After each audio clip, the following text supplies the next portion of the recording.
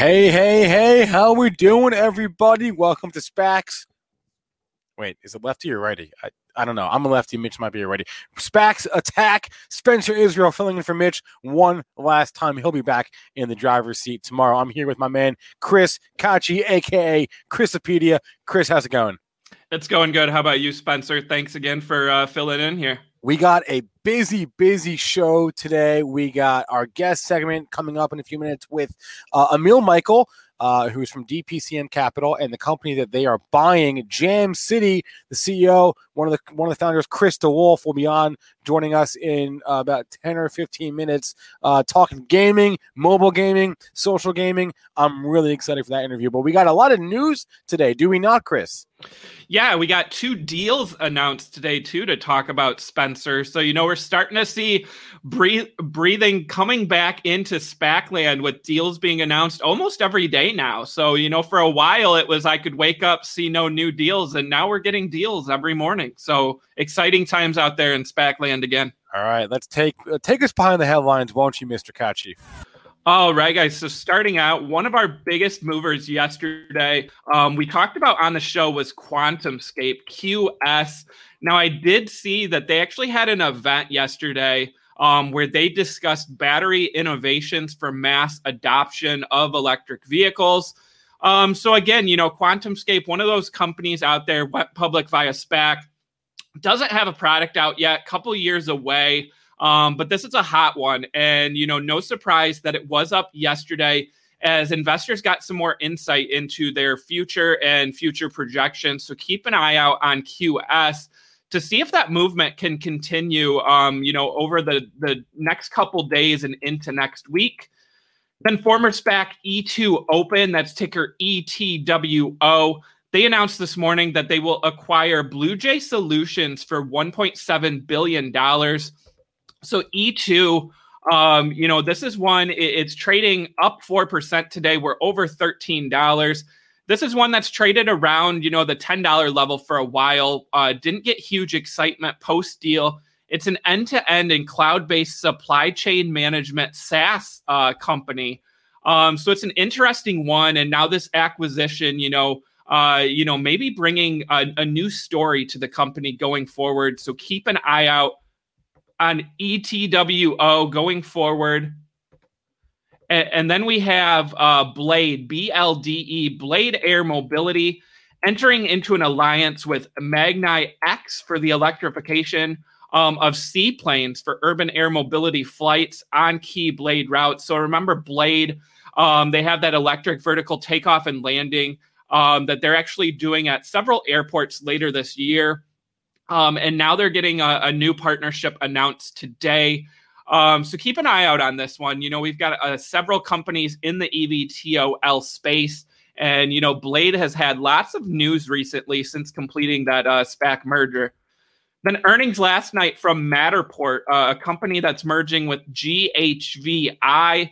So first quarter earnings, they saw revenue of $26.9 million. That was up 108% year over year. Subscriber revenue, $13.8 million, up 84%. Annual recurring revenue now hitting $55.2 million. Subscribers, 331,000 at the end of the quarter. That's up over 500%.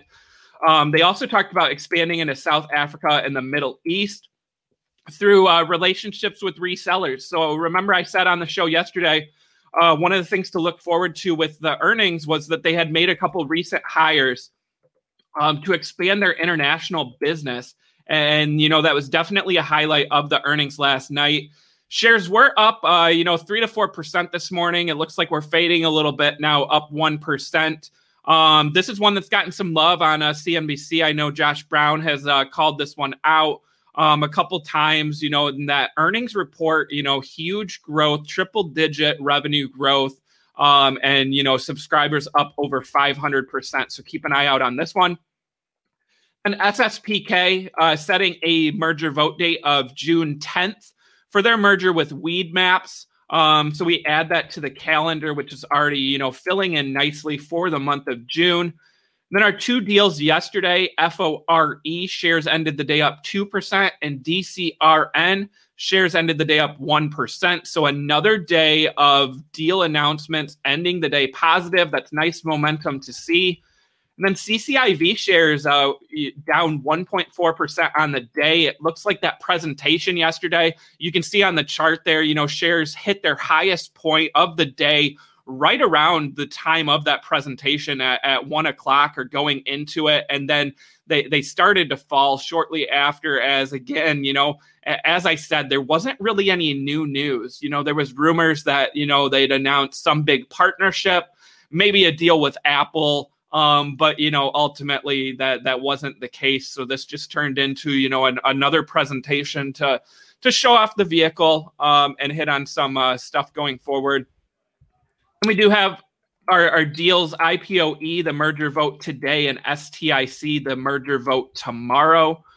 So keep an eye out on both of those. Spencer, were you going to jump in? No, I was getting ready for the good stuff, which is okay. The deal. I thought I heard you ready to go. Well, All right. Yeah, you did, but I thought, I'm ready for these deals, baby. Let's go. All right. So let's turn to our deals. So up first, we have ticker PACX. This is Pioneer Merger Corp, bringing Acorn Group public, a financial industry savings and investing app, valuing the company at $2.2 billion, including an oversubscribed and upsized PIPE, expected to close in the second half of 2021. Interesting to note that Acorn CEO Noah Kerner plans to contribute 10% of his ownership into a new program, giving shares of the company to eligible Acorn customers, and an additional 10% ownership from some of the sponsors will also be added to part of this program. Investors in Acorn include PayPal, BlackRock, and celebrities Ashton Kutcher, Jennifer Lopez, and Dwayne "The Rock" Johnson. So founded in 2014, Acorns prides itself as being a category creator and category leader. They offer subscription-based services for newer investors. So $1 a month, $3 a month, and $5 a month are the current subscription offerings. They're the largest subscription-based service for financial services with more than 4 million members. Their churn rate only 1.3%, and after 12 months, 80% of the company's subscribers are retained. Growth ahead, they want to hit 10 million members by the year 2025 with a massive total addressable market. Their customer base also changing. It used to be where the majority of people paid that $1 a month. They are now seeing where more people are upping to the $3 or $5 a month subscription offering. And then they're also going to expand their pricing tiers. They're going to offer ESG portfolios, smarter banking services, and portfolio customization going forward. So revenue $71 million in 2020, guiding to hit $126 million in 2021 and $245 million in 2022. Gross margins of 80% and subscription services hitting 79% of total revenue. Shares of this one were up, decent on that deal. What do you think, Spencer? It sounds like you know a little bit about Acorns. Yeah, well, just one in chat if you've used Acorns before. I'm just curious because I've always thought like of all of the modern investing apps, whether it's a trading app like Robinhood or a robo-advisor like Wealthfront or Betterment or whatever, or a platform like Acorns, I've always thought the idea of Acorns is amazing, right? Basically, you invest your spare change, right? You pay $4.60 for a cup of coffee. Round up the extra 40 cents, invest the extra 40 cents, and it adds up over time. It's a great idea. Invest your spare change. But I've never actually, I've heard of people using it. I've had friends use it, but I've never actually heard of anybody that's like had a lot of success and been able to build some wealth through the platform. So I'm just curious. A couple people in chat say they've seen a couple ones, yeah. And if you have, great, fantastic for you. I think the concept is amazing. Invest your spare change because we all have spare change. We all just kind of throw it away or throw it, under the couch or whatever. But I've never actually heard of it. I'm sure there are people out there that have had amazing success. So I'm just curious if any of our viewers have Great. That Cam guy says every few months he transfers his Acorn balance into his crypto account, which that's fantastic. So I guess it's working for you. Great. I've never used it myself. I'm just very curious to see, because I've always thought the idea is ingenious. But I've had several people say, yeah, I tried it and it didn't really work for me. So Spencer, there's your growth right there from that Cam guy. How about if Acorns in the future makes it to where you can put your spare change into crypto? I don't know if they don't do that now. Maybe they don't. It was not in their presentation. I didn't see anything about crypto in there, but holy cow. I mean, what a great idea that would be. But the thing that stuck out for me, Spencer, is, right now they have the $1, the $3, and the $5 offerings. They're going to offer more services, more pricing tiers. And then right now, you have to kind of select from their portfolios that they already have. And in the future, they're going to make it to where you can kind of customize and also some ESG offerings. So I think maybe that could bring some more subscribers. I know the thing for me, I've never used it, but I've seen the ads before. I've seen Ashton Kutcher talk about it. He talked about it on one of the talk shows he was on. He's done ads for it. So good brand awareness there too, with the celebrity backing. Yeah, I don't know like what I've searched for on Twitter, but for some reason Twitter has decided that like they really, really, really want me to see Acorns ads. I see ads for Acorns every day, probably twice a day. And you're going to see more now that you're saying it out loud on the show. So I have done that. That was a mistake. All right, we had one more deal, and then let's go to our guest segment. What else do we have this morning? All right, so our other deal announced today, we have ticker LWAC, Locust Walk Acquisition Corp, bringing Effector Therapeutics public, valuing the company at $419 million. A $60 million pipe also includes investments from Pfizer. So this is expected to close in the third quarter of this year, trading as EFTR on the NASDAQ. So Effector Therapeutics is focused on selective translation regulation inhibitors to treat cancer. So this is going to help them bring that pipeline to life here. And LWAC CEO said that their targeted translation regulation could have the potential to address multiple drivers of cancer. So they're taking a therapeutic approach, treating where tumors have hijacked to preserve normal cell function. They do have a global partnership with Pfizer for some future development. So keep an eye out on that. Remember, as I said, Pfizer investing in the company here. They're also going to expand their lead candidate, Zotadifin, into antiviral therapy for patients with mild to moderate COVID-19. So some COVID-19 trials upcoming as well.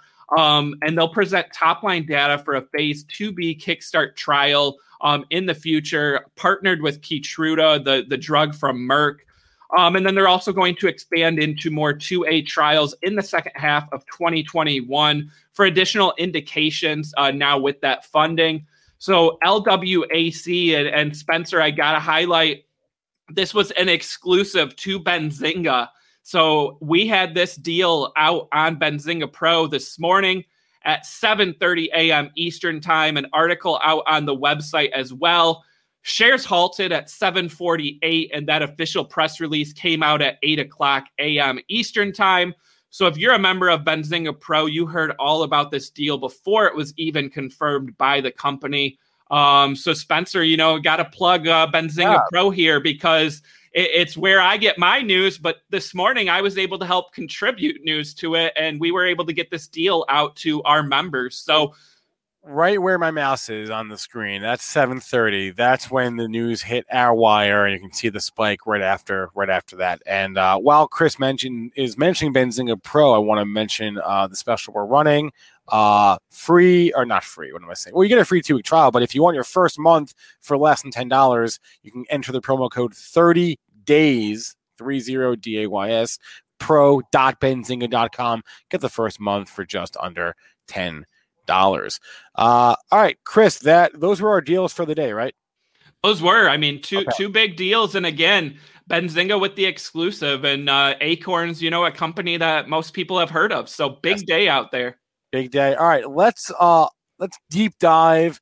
Let's unlock a SPAC with our guest coming up right here.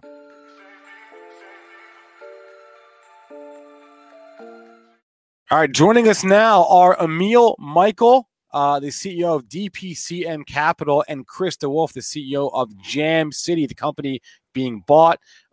Emil, Chris, welcome to the show. Good to see you. Thanks for having us, guys. Hey, guys. Thanks for coming on. Chris, I'll let you take it away. All right, so I'm going to dive into some questions here. Going to try to get questions, for both of you, but feel free to jump in, if you have anything to add to, a question to the other person. So I'm going to start with you, Chris. This is SPACs Attack. We talk all things SPAC here. So the big question out there, is why a SPAC deal to bring Jam City public, and was a traditional IPO, a consideration as well here? Yeah, everything was definitely a consideration. And as you may or may not know, like a core part of this deal was an acquisition where we're buying Ludia Corporation, which is one of the most creative gaming studios in the world, and one of the largest in Canada. And so when we began talking to them last year, we were also talking about how to take the company public, and in kind of finding a way to bring the two together at the same time. The SPAC was just the best vehicle to do so, to close both at the same time. Perfect. And then, Emil, so you have this SPAC here that we've got thousands and thousands of private companies that you could choose from, and you landed on Jam City. So what were the big reasons that Jam City ended up being the company that XPOA is bringing to the public markets here? I mean, a few reasons. Number one, we wanted to pick a real business, right? And if you looked at what happened in the last quarter with SPACs and pipes and all that, the companies that have had the hardest time getting through, or whose stock prices have dropped, of those that have been projecting revenue starting in 2025. So Jam City has real revenue, hundreds of millions of dollars in revenue, cash flow positive, on the cusp of material profitability. So that was design point one. Design point two was a founder-led company that still had the passion and fire to go for a long time and wasn't just looking to cash out. And that's the definition of what Chris has built. And then third, a growing total addressable market. There are 2.7 billion gamers out there today, growing. And they spend about 45 minutes on some of Chris's games at Jam City. 45 minutes rivals the amount of time spent on Instagram, YouTube, all other media apps on your phone. So those three things combined are why we were glad to be selected by Chris and his team. Perfect. So I'm going to turn back to Chris here. I'm sure some people listening out there, they may not be familiar with the Jam City name, but perhaps they've played some of the games. So we have Harry Potter, Hogwarts Mystery, Cookie Jam, Panda Pop, Disney Emoji Blitz. Give us the background on what Jam City is all about. Chris, you're on mute there. Unmute your microphone. Jam City creates super premium games that are massively social, and they're really built to be played for many, many years. So another way of saying it is we make incredibly deep, rich, entertaining games that people will play for years, if not many decades. Perfect. And then, Chris, one of the things you mentioned was the acquisition of Ludia being part of this deal. So Jurassic World mobile game, I know that one of my sons actually plays this game. So I have seen it firsthand. So tell us more about Ludia and what that brings to the table going forward. Yeah, it's a really interesting acquisition for us. Jam City has been a very unique company in that we've been able to grow both through organically in developing great games in our own studios, and also growing through acquisition. So there's a lot of companies in the mobile gaming space out there that either grow way more through acquisition or just organically. We've done a great job of doing both. So over the last 3 years, we really wanted to prove out our ability to be able to acquire companies, create a lot of value by increasing all major KPIs, and then do it again. And so as we've had this track record of acquiring companies, integrating them into the company, we spent a lot of time with Ludia, and they're a company that is incredibly creative. They build deep, rich narrative games. They have a location-based game using AR and VR, which is incredibly exciting, which is, I think, the one that your child plays. And they're coming out with more interesting technology just like that. So they are similar to Jam City in that they have a value on premium products. Number one, we have a very similar corporate culture, and they give us more scale to be a public company. And then, Emil, you mentioned, selecting Jam City because, you wanted a real company, real revenue, but also, you got to look to the future. So, we have this exciting game pipeline kind of laid out by Jam City here in the presentation. We've got Disney, we've got DC, we've got HGTV, Star Wars, and Avatar. How much did this pipeline really play into, getting a deal done here and growth going forward? Yeah, I mean, the pipeline's really important to this business. And one of the key things is a scaled gaming company like Jam City that doesn't have just one title but has a lot, has way more predictable revenue and profits, right? Because no one title is a majority of the business. So the fact that they already have the titles they do and are adding this many means that you can almost think about it as a subscription business. And that's pretty attractive because the big gaming companies like Zynga and so on are thought of like that, or the small ones are thought of as a little more hit-driven businesses. So that's one of the reasons when you look at these titles, you're like, holy cow, these things could be explosive and really blow through any projections if they catch fire. So you said I could jump in. Yeah, go ahead. I was going to ask you about this pipeline anyway, so jump in. Maybe give us a little color on when we're going to hear more or see more about these games, because this pipeline looks incredible, Chris. Yeah. I think Emil hit a lot of it right on the head. Just to explain the business a little bit more, we have 7 what we call forever franchises, and each of those games has generated 100 million or more in lifetime bookings. And that portfolio of games really makes up the bedrock of our revenue. And so how we grow, that portfolio is growing. And how we grow even more is we take these new games that are in our pipeline, which we believe is the strongest pipeline that we've ever had in our history, and we believe it's one of the strongest pipelines in the industry.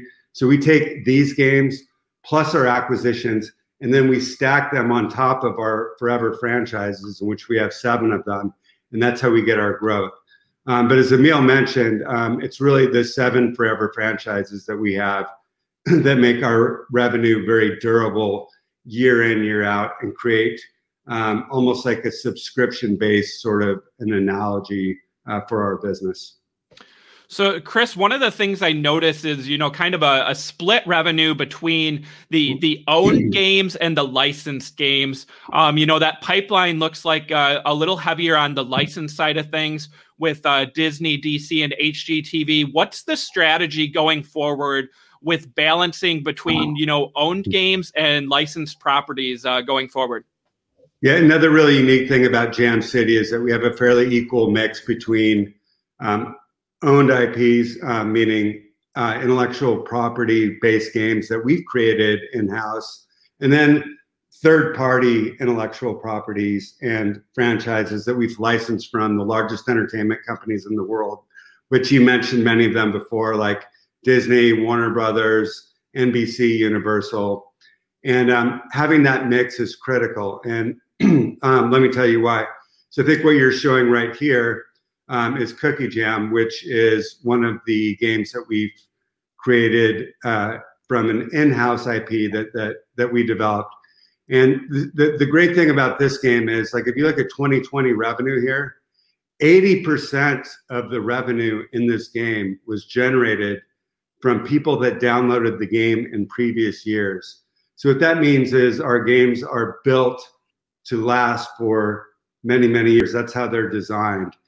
In addition to that, when we're building in-house IPs, we have a lot of flexibility to create bigger franchises out of them. Like in the future, there could be, we haven't modeled for this at all, but there could be adjacent revenue streams in whatever form that they want to take. The third-party licensed IPs are incredibly interesting as well. You look at a game like, Harry Potter, when we launched that in 2018, went to #1 in 40 different countries.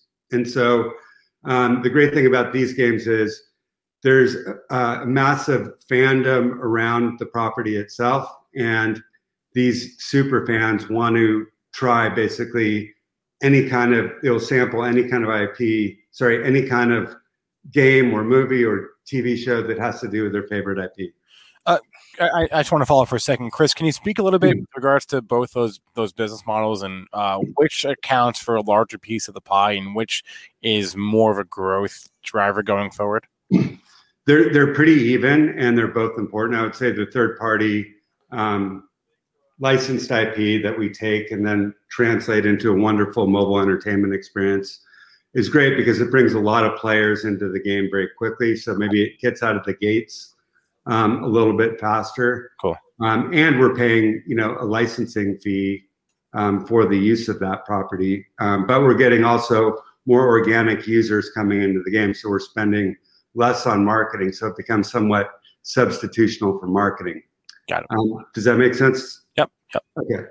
Want to make sure I'm not getting too wonky on this. And then for our own intellectual property, again, it's builds up a little bit slower over time, but it gives us a lot of flexibility in the future to develop other cross-platform games and potentially other spin-off games from those brands that we develop and we own. So both models are really important and really unique to us as a company. Perfect. So, Emil, I want to turn back to you. You mentioned, the huge growth of gaming. I'm wondering, was mobile gaming a focus area of this SPAC from the start, or did the huge growth we've seen during the pandemic, play into maybe putting more of a focus on mobile gaming being a target area? I don't, Chris will tell you, I don't think that the pandemic changed behavior in terms of the amount of time people were spending on games. So this is the amount of time sort of didn't change, which is actually good because that means you're not expecting a downturn when the pandemic's sort of fully over. But we, in my SPAC, targeted 4 areas: companies that were changing the way we lived, the way we worked, the way we moved, or the way we learned. And this is squarely changing the way we live because the amount of time people are spending on their phones with that computer in their pocket and specifically on games and media consumption. And that amount is extraordinary. And I think there's one chart that in this deck that has that. And we were just flabbergasted to realize that people are spending more time on Cookie Jam than they are on Instagram. And when you see that kind of attention, and you think about the advertising revenue streams that could generate, the new games you could promote, the in-app purchases, you really get excited when you multiply that by, will be 5 billion gamers in a couple of years. Perfect. And Chris, one of the focuses on the presentation, we have Jam City Live. Can you tell us a little bit about what Jam City Live is about, how big of a piece of the pie it is now, and what the growth looks like for it? So it's incredibly important. It's the technology platform that underpins all of our games. All of our games integrate into Jam City Live. Jam City Live is a platform that uses machine learning, artificial intelligence, and data science to accomplish 3 primary areas, which you've put up here on the board. Player acquisition. So it helps us automate our bidding and buying process when we're doing user acquisition or player acquisition. And what I mean by that is in any kind of campaign that we may set out to run, there could be tens of thousands, or there could be many, many thousands of variables out there, from the type of creative we use, from where the campaign's running, to who it's targeted to what the individual game is, et cetera, et cetera. So having machine learning to be able to automate all of those processes and very, very quickly tell you which campaigns are working and that you need to increase your spend on, and which ones aren't working, which you need to quickly cut off, is the difference really between winning and losing and bringing more players into your ecosystem. So the first thing it does, Jam City Live does, is it helps us bring more players into our ecosystem. The second thing, it helps with user retention, and it customizes the player journey throughout the game, and it makes sure that, for example, in a game like Cookie Jam, where we have levels, that the levels aren't too difficult, where people get frustrated in the games, but they're not too easy, where they're not challenging, and you like are always feeling a sense of this accomplishment. And then finally with monetization, where we're able to do the proper merchandising to our players, meaning we have sales in our games, we have events in our games, and there are different stages in the games where different folks are. So, for example, a new player may necessitate a certain kind of event, a certain kind of sale. And so the machine will say, you get this sale and you get this event. And so it creates just a much more customized experience where we're able to maximize our monetization. And so we spent the last 10 years building Jam City Live, tens of millions of dollars. And this is a technology that the majority of companies are not even anywhere close to. And it primarily is what gives us a leg up in M&A. It's a huge advantage in mergers and acquisitions, because we're out there looking for those incredibly creative companies that have found the fun and the magic in the games, but they don't have this deep investment in Jam City Live and a technology platform that can greatly increase all of their metrics. And so that's really our secret sauce. Awesome. And then a question for both of you here. You mentioned M&A a little bit. So Emil, start with you. It looks like Jam City, a history of M&A and being successful. Obviously, we've seen the video game sector, ripe for mergers and acquisitions. How does Jam City position itself to be, more of a acquirer versus a possible acquisition target down the road? Well, if you look at the track record, which we did deep due diligence on the last several acquisitions they did, and you see where that company started and where they ended after getting put into the live ops platform, the gains were extraordinary. So to me, that says that they have the technology to be the acquirer, and now they have the scale and the public currency. So I think Chris made a smart decision to say it's time for the company to go public, because they have figured out the formula for acquisitions. Now they have the currency to use stock or cash to buy these gaming companies and turn their financials into that are maybe have an X revenue and Y profits into X plus revenue and Y plus profits. And that's why I think they're going to be the acquirer of the future and one of the few big public gaming companies out there in the future. I have a question, and this is really for either of you, whoever wants to take it. I brought up that chart just now that I think it was Emil who may have mentioned earlier, or may have been Chris, of this time spent on these games, right? And obviously, like the red there is very, very impressive. But also, if you took a chart of this and you went back a few years, and it would be littered with mobile games of yesterday to an extent. I mean, I still see Candy Crush on there, Words with Friends, but a lot of games have come and gone. How do you avoid that? How do you not avoid it, but how do you protect against it? This is a very much a space of hot potato. What's hot now may not be hot tomorrow. Yes, I mentioned the notion earlier of what we can call forever franchises, and those are games that have generated 100 million or more in lifetime bookings. So we have 7 of them, and really the goal is to design those games to last for many, many years. So all of those games have large, dedicated teams that are constantly building new levels. They're building new worlds. They're building new features to keep the games fresh and fun. So players are playing for many, many years and decades. And as you can see, it's become, really part of the fabric of their everyday lives, where they're spending 30 to 40 minutes playing a Jam City game, just as they would, spending 20 or 30 minutes on Instagram or Snapchat or texting or watching Netflix or whatever it is they're doing. So as a true product company, this is really the holy grail. If you can build a great product that satisfies the need of your customer, and in our case, it could be one of many motivations. A lot of times it's just to relax and chill out at the end of the day, and maybe for competition, or maybe just to socialize with friends and family. Perfect. I have a question on the financials here. One of the things with the SPAC is, you have to kind of give a couple years out. So, and this could be for either one of you. I'm wondering how much of the Ludia acquisition and possible growth for Ludia is priced in, and is any M&A priced into the future projections? Yeah. So first of all, Ludia is priced in, and I think you saw the numbers. 2022 is pro forma around $860 million, which represents 23% growth. EBITDA is around $115 million, which represents, I think, over 30% growth.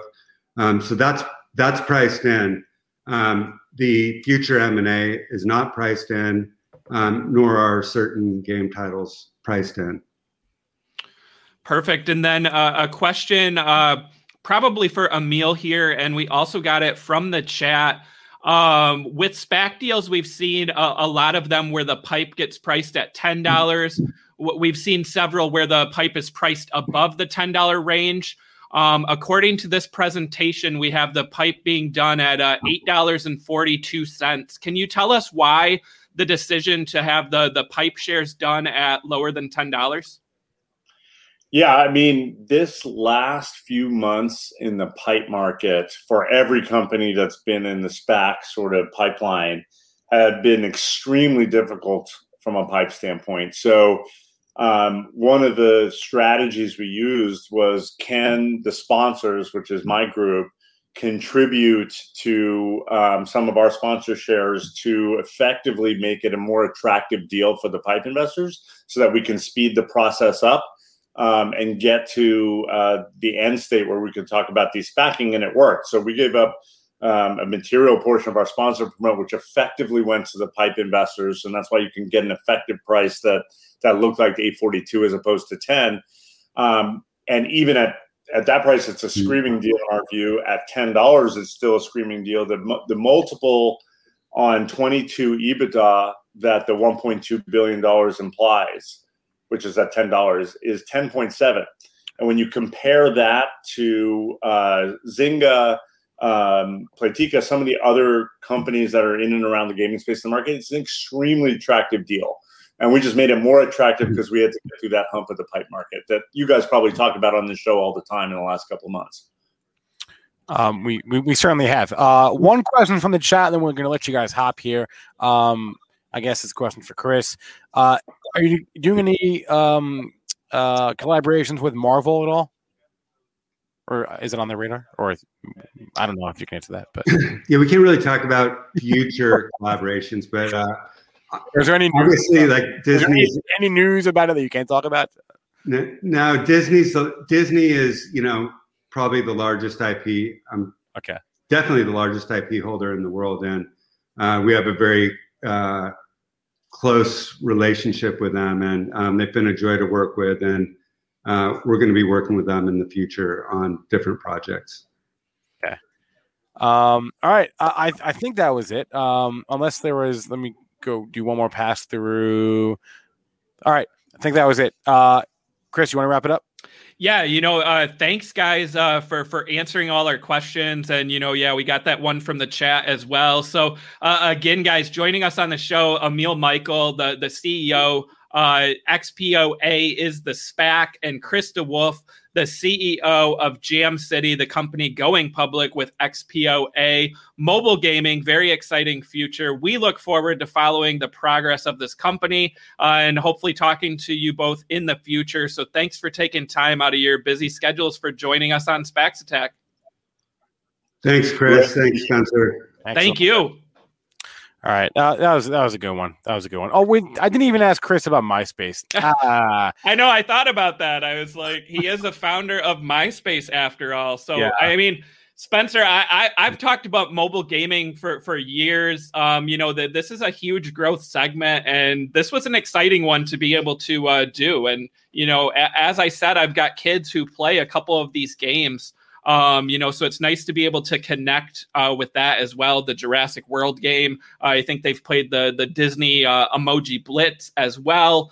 And they have that upcoming pipeline, right? We've got a HGTV home game. And then we've got the Avatar, Star Wars, another Disney game. And, like that question in the chat said, maybe some Marvel games in the future. I figured he wouldn't be able to say anything, but he implied it. He did, and they've got a strong relationship with Disney. And let's face it, Disney doesn't make many of their own games, right? They license everything out. So they're a partner here, so they could get a piece of that pie. So very interesting.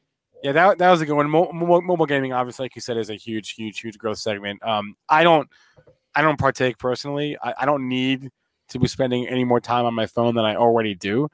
It's bad enough with social media and stuff like that, but you gotta, everyone in gaming says that the biggest growth driver is mobile. Maybe we could have asked about what's beyond mobile, like metaverse type stuff. There's talk about that, but that's down the line. But again, interesting what Emil said. I think it was Emil. Very few like real profitable companies like that out there. So yeah. And to the point of, I loved your question about asking about games, right? Because the mobile games come and go. I mean, I'm guilty of that, right? I've played mobile games, and then you get sick of them, or you don't want to spend the money, and you delete them and you move on to the next. So the fact that he was talking about the Cookie Jam game, and where 80% of the revenue is coming from people who downloaded the game over a year ago. It looks like some of those forever franchises, at least still showing signs of monetization. So, and the key, I think Emil talked about too, I saw in the presentation, was that no game accounted for 20% or more of revenue. So it does seem like they're diversified. You see gaming companies all the time where they live and die by one hit franchise. So for a mobile gaming company to have, 7 forever franchises and that big of a pipeline, it looks exciting to me. I like the mobile gaming space. So Spencer, we do have a item to get to. We got to talk about. Wait, I just want to go ahead. Mahi in the chat, it was the one who asked about the pricing of the pipe, the question that we were going to ask anyway. And it's a fair point. It is a totally fair point. It doesn't make. I mean, I thought Emil's answer actually wasn't that bad, but it's sort of a thing that makes you go, huh? Why? Well, and maybe it's the start of something too. For a long time, we saw all the pipes go at $10. Mm-hmm. And then we started to see several of them done above $10, right? Because there was such high demand. Right. So in order to get part of the pipe, you were having to do $12, $14, $15, like the Lucid Motors.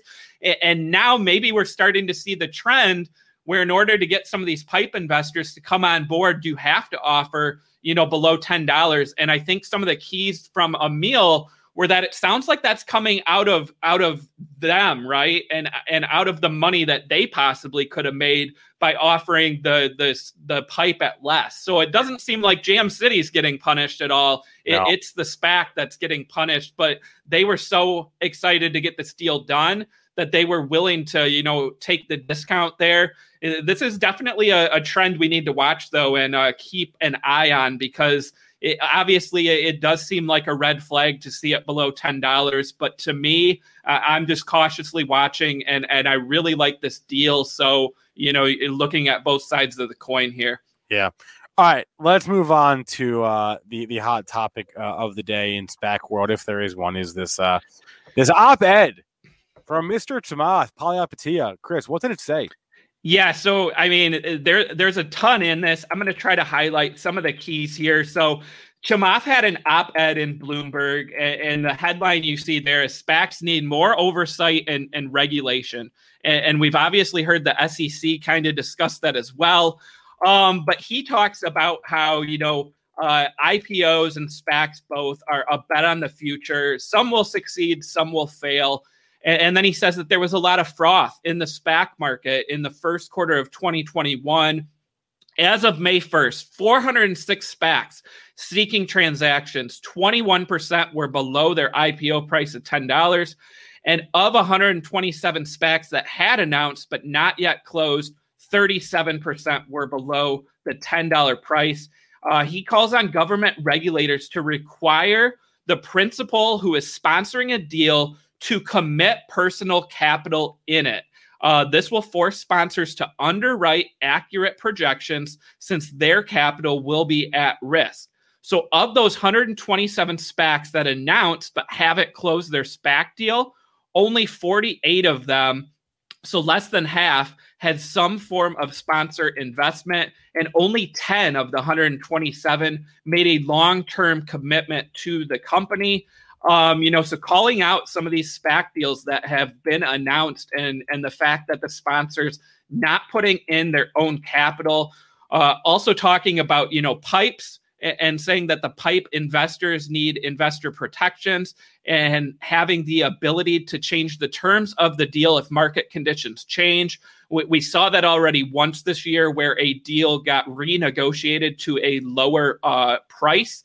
And then we also have had several come out and say that maybe they don't get the deals done because of the valuation. So, Spencer, there's a lot in here to take away. My keys, and I'm sure people are thinking on the back burner here is, well, what about Virgin Galactic?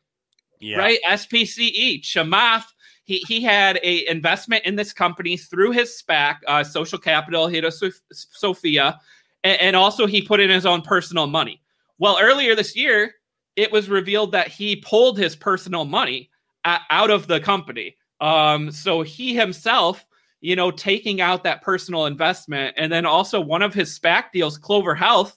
I mean, this is one that's been hit hard since it completed its merger. And it's been the subject of short attacks. Mm-hmm. And also they've lowered their projections several times. So he didn't really hit on it in his op-ed, but one of the things I don't love about the SPAC deals, right, Spencer, and we were talking about this, is, a traditional IPO, you can only share your past, right? You can't talk about the future projections.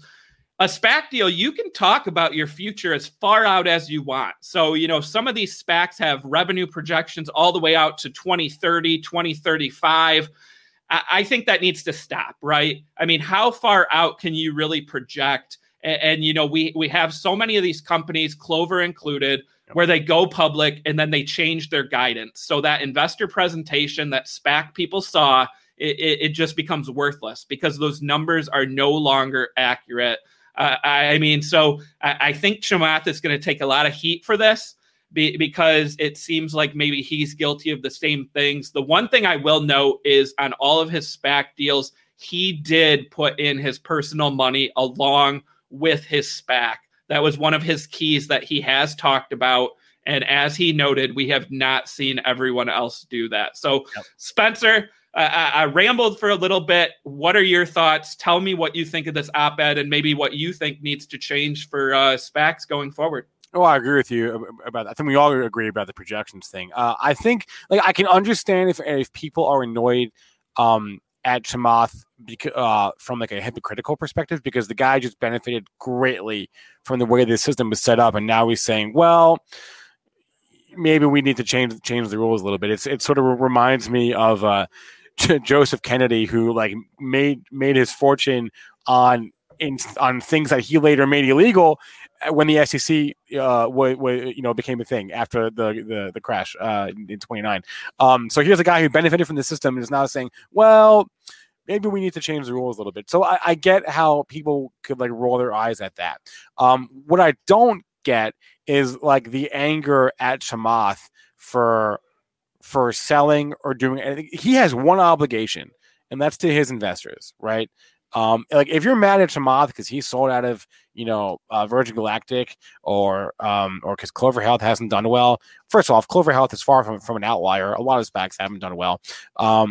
If you're mad at him about that, you're missing the point. I think Chamath owes you and me absolutely nothing, right? He has a responsibility to his investors, and that's who he has to answer to. He doesn't have to answer to the public. The fact that he was like anointed this like king of the SPACs, I mean, he definitely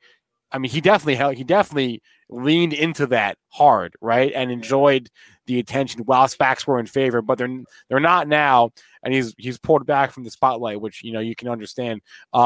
So in that sense, it's sort of like an eye roll thing. Like we saw you on TV every week 6 months ago. Don't see you on TV much now. Where you been? But at the end of the day, his obligation is to his investors and to no one else. So if you're mad that he's selling out of one company and doing something else, tough, really. So that's really my point, right? Is do you think I understand being like rolling your eyes at this because now you want to change the rules after you just I was gonna say, do you think the timing is weird at all on this? Because you mentioned he used to kind of be the anointed king of SPACs, right? That he was on CNBC all the time, and it really seems like since SPACs started downtrending and Clover got attacked, he kind of went silent for a while. I mean, he had the occasional tweets out there, including the famous one, I'm going to F some shit up or something. Yeah. And then the market tanked, right? But anyways, and now all of a sudden he's got this op-ed out kind of calling for regulation. And I think that's where, I have a little criticism, as it's kind of like you said with Kennedy, it was working great for you for a long time. Right. It worked. Right. Why the change needed now when, your own SPACs are starting to do bad? And, I mean, I didn't have a huge problem that he sold out of Virgin Galactic. He still owns a piece of it, right? It's not like Social Capital sold all their shares. That was Chamath's personal stake that he sold. So he still has an ownership stake. Sure. He's still the chairman of the company, right? Like he still runs it. But I just think it's weird with the op-ed today, especially with the SEC already, diving in. They're already working on it. I don't think they need Chamath to tell them what to do, because I don't think they're necessarily going to listen to him. Right. I mean, in my eyes, I think we need to stop with the forward-looking projections, more than, let's say, 3 years out, maybe two. Two. We need the pipe investors, the founders, that they need to have more skin in the game, and it needs to be a tighter lockup, right? So a traditional IPO, you can't sell your shares for 6 months. Maybe with SPACs, you can't sell your shares for 6 months, for 12 months, or until they hit a certain point, right? We've seen that with several of these deals where your shares you can't sell until they reach certain milestones, like $12, $14. Yes. And then the other thing I don't love as someone who writes about SPACs is when the press release comes out, it almost never has the amount of ownership for the company. So like, let's say XPOA on their SPAC deal, shareholders of XPOA are going to own 28% of the company after the deal. I think, don't quote me on that. You have to go to the investor presentation to get that information. One of the things I've called for changing is put that in the press release. Lay out right in the press release that everyone can see, so-and-so is going to own 20%, so-and-so is going to own 40%, so-and-so is going to own 60%, et cetera. I think there needs to be more disclosure there. Those are my things I think need to change. Yeah. But again, I'm not the SEC. Right. I'm not Chamath, but that's what I see, for the market. Right. And there's something I wanted to add. Oh, yeah. We should also mention that Chamath put his annual investor letter out yesterday, if you want to check that out. Not a bad read. I was able to skim it. I didn't read the whole thing. Obviously, he's like talking up his performance compared to the S&P 500, which I don't know if that's like the best comparison.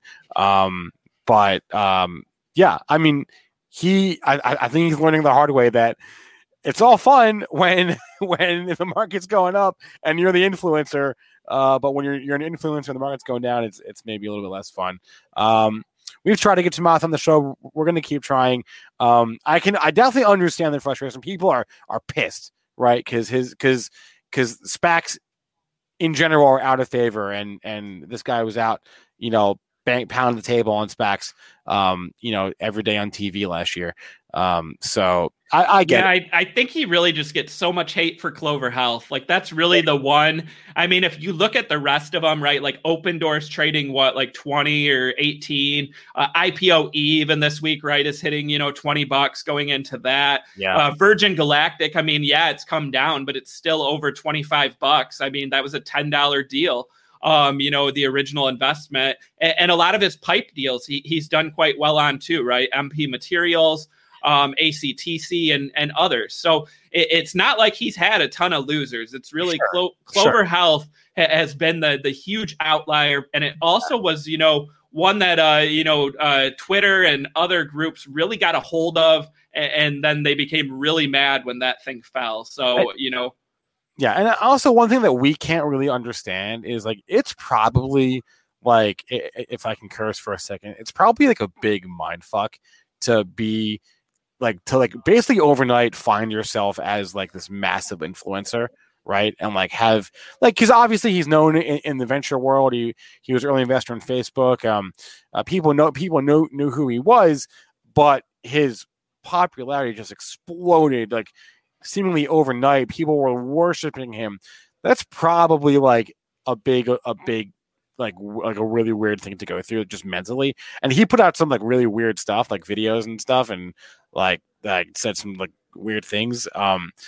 It's probably just a big mind fuck, honestly, to be. Yeah, and Cole in the chat saying his mouth has caused a lot of these problems. I mean, like I said, Chamath had a couple tweets, kind of almost guaranteeing that something was going to happen, or the tweets talking about his performance. Yeah. So maybe that's rubbed people the wrong way. And, I just, there's a lot to unpack, from Chamath as an investor, from this op-ed, and I knew this was going to lead to a good discussion. I'm happy to have you on, Spencer, today to, be part of this.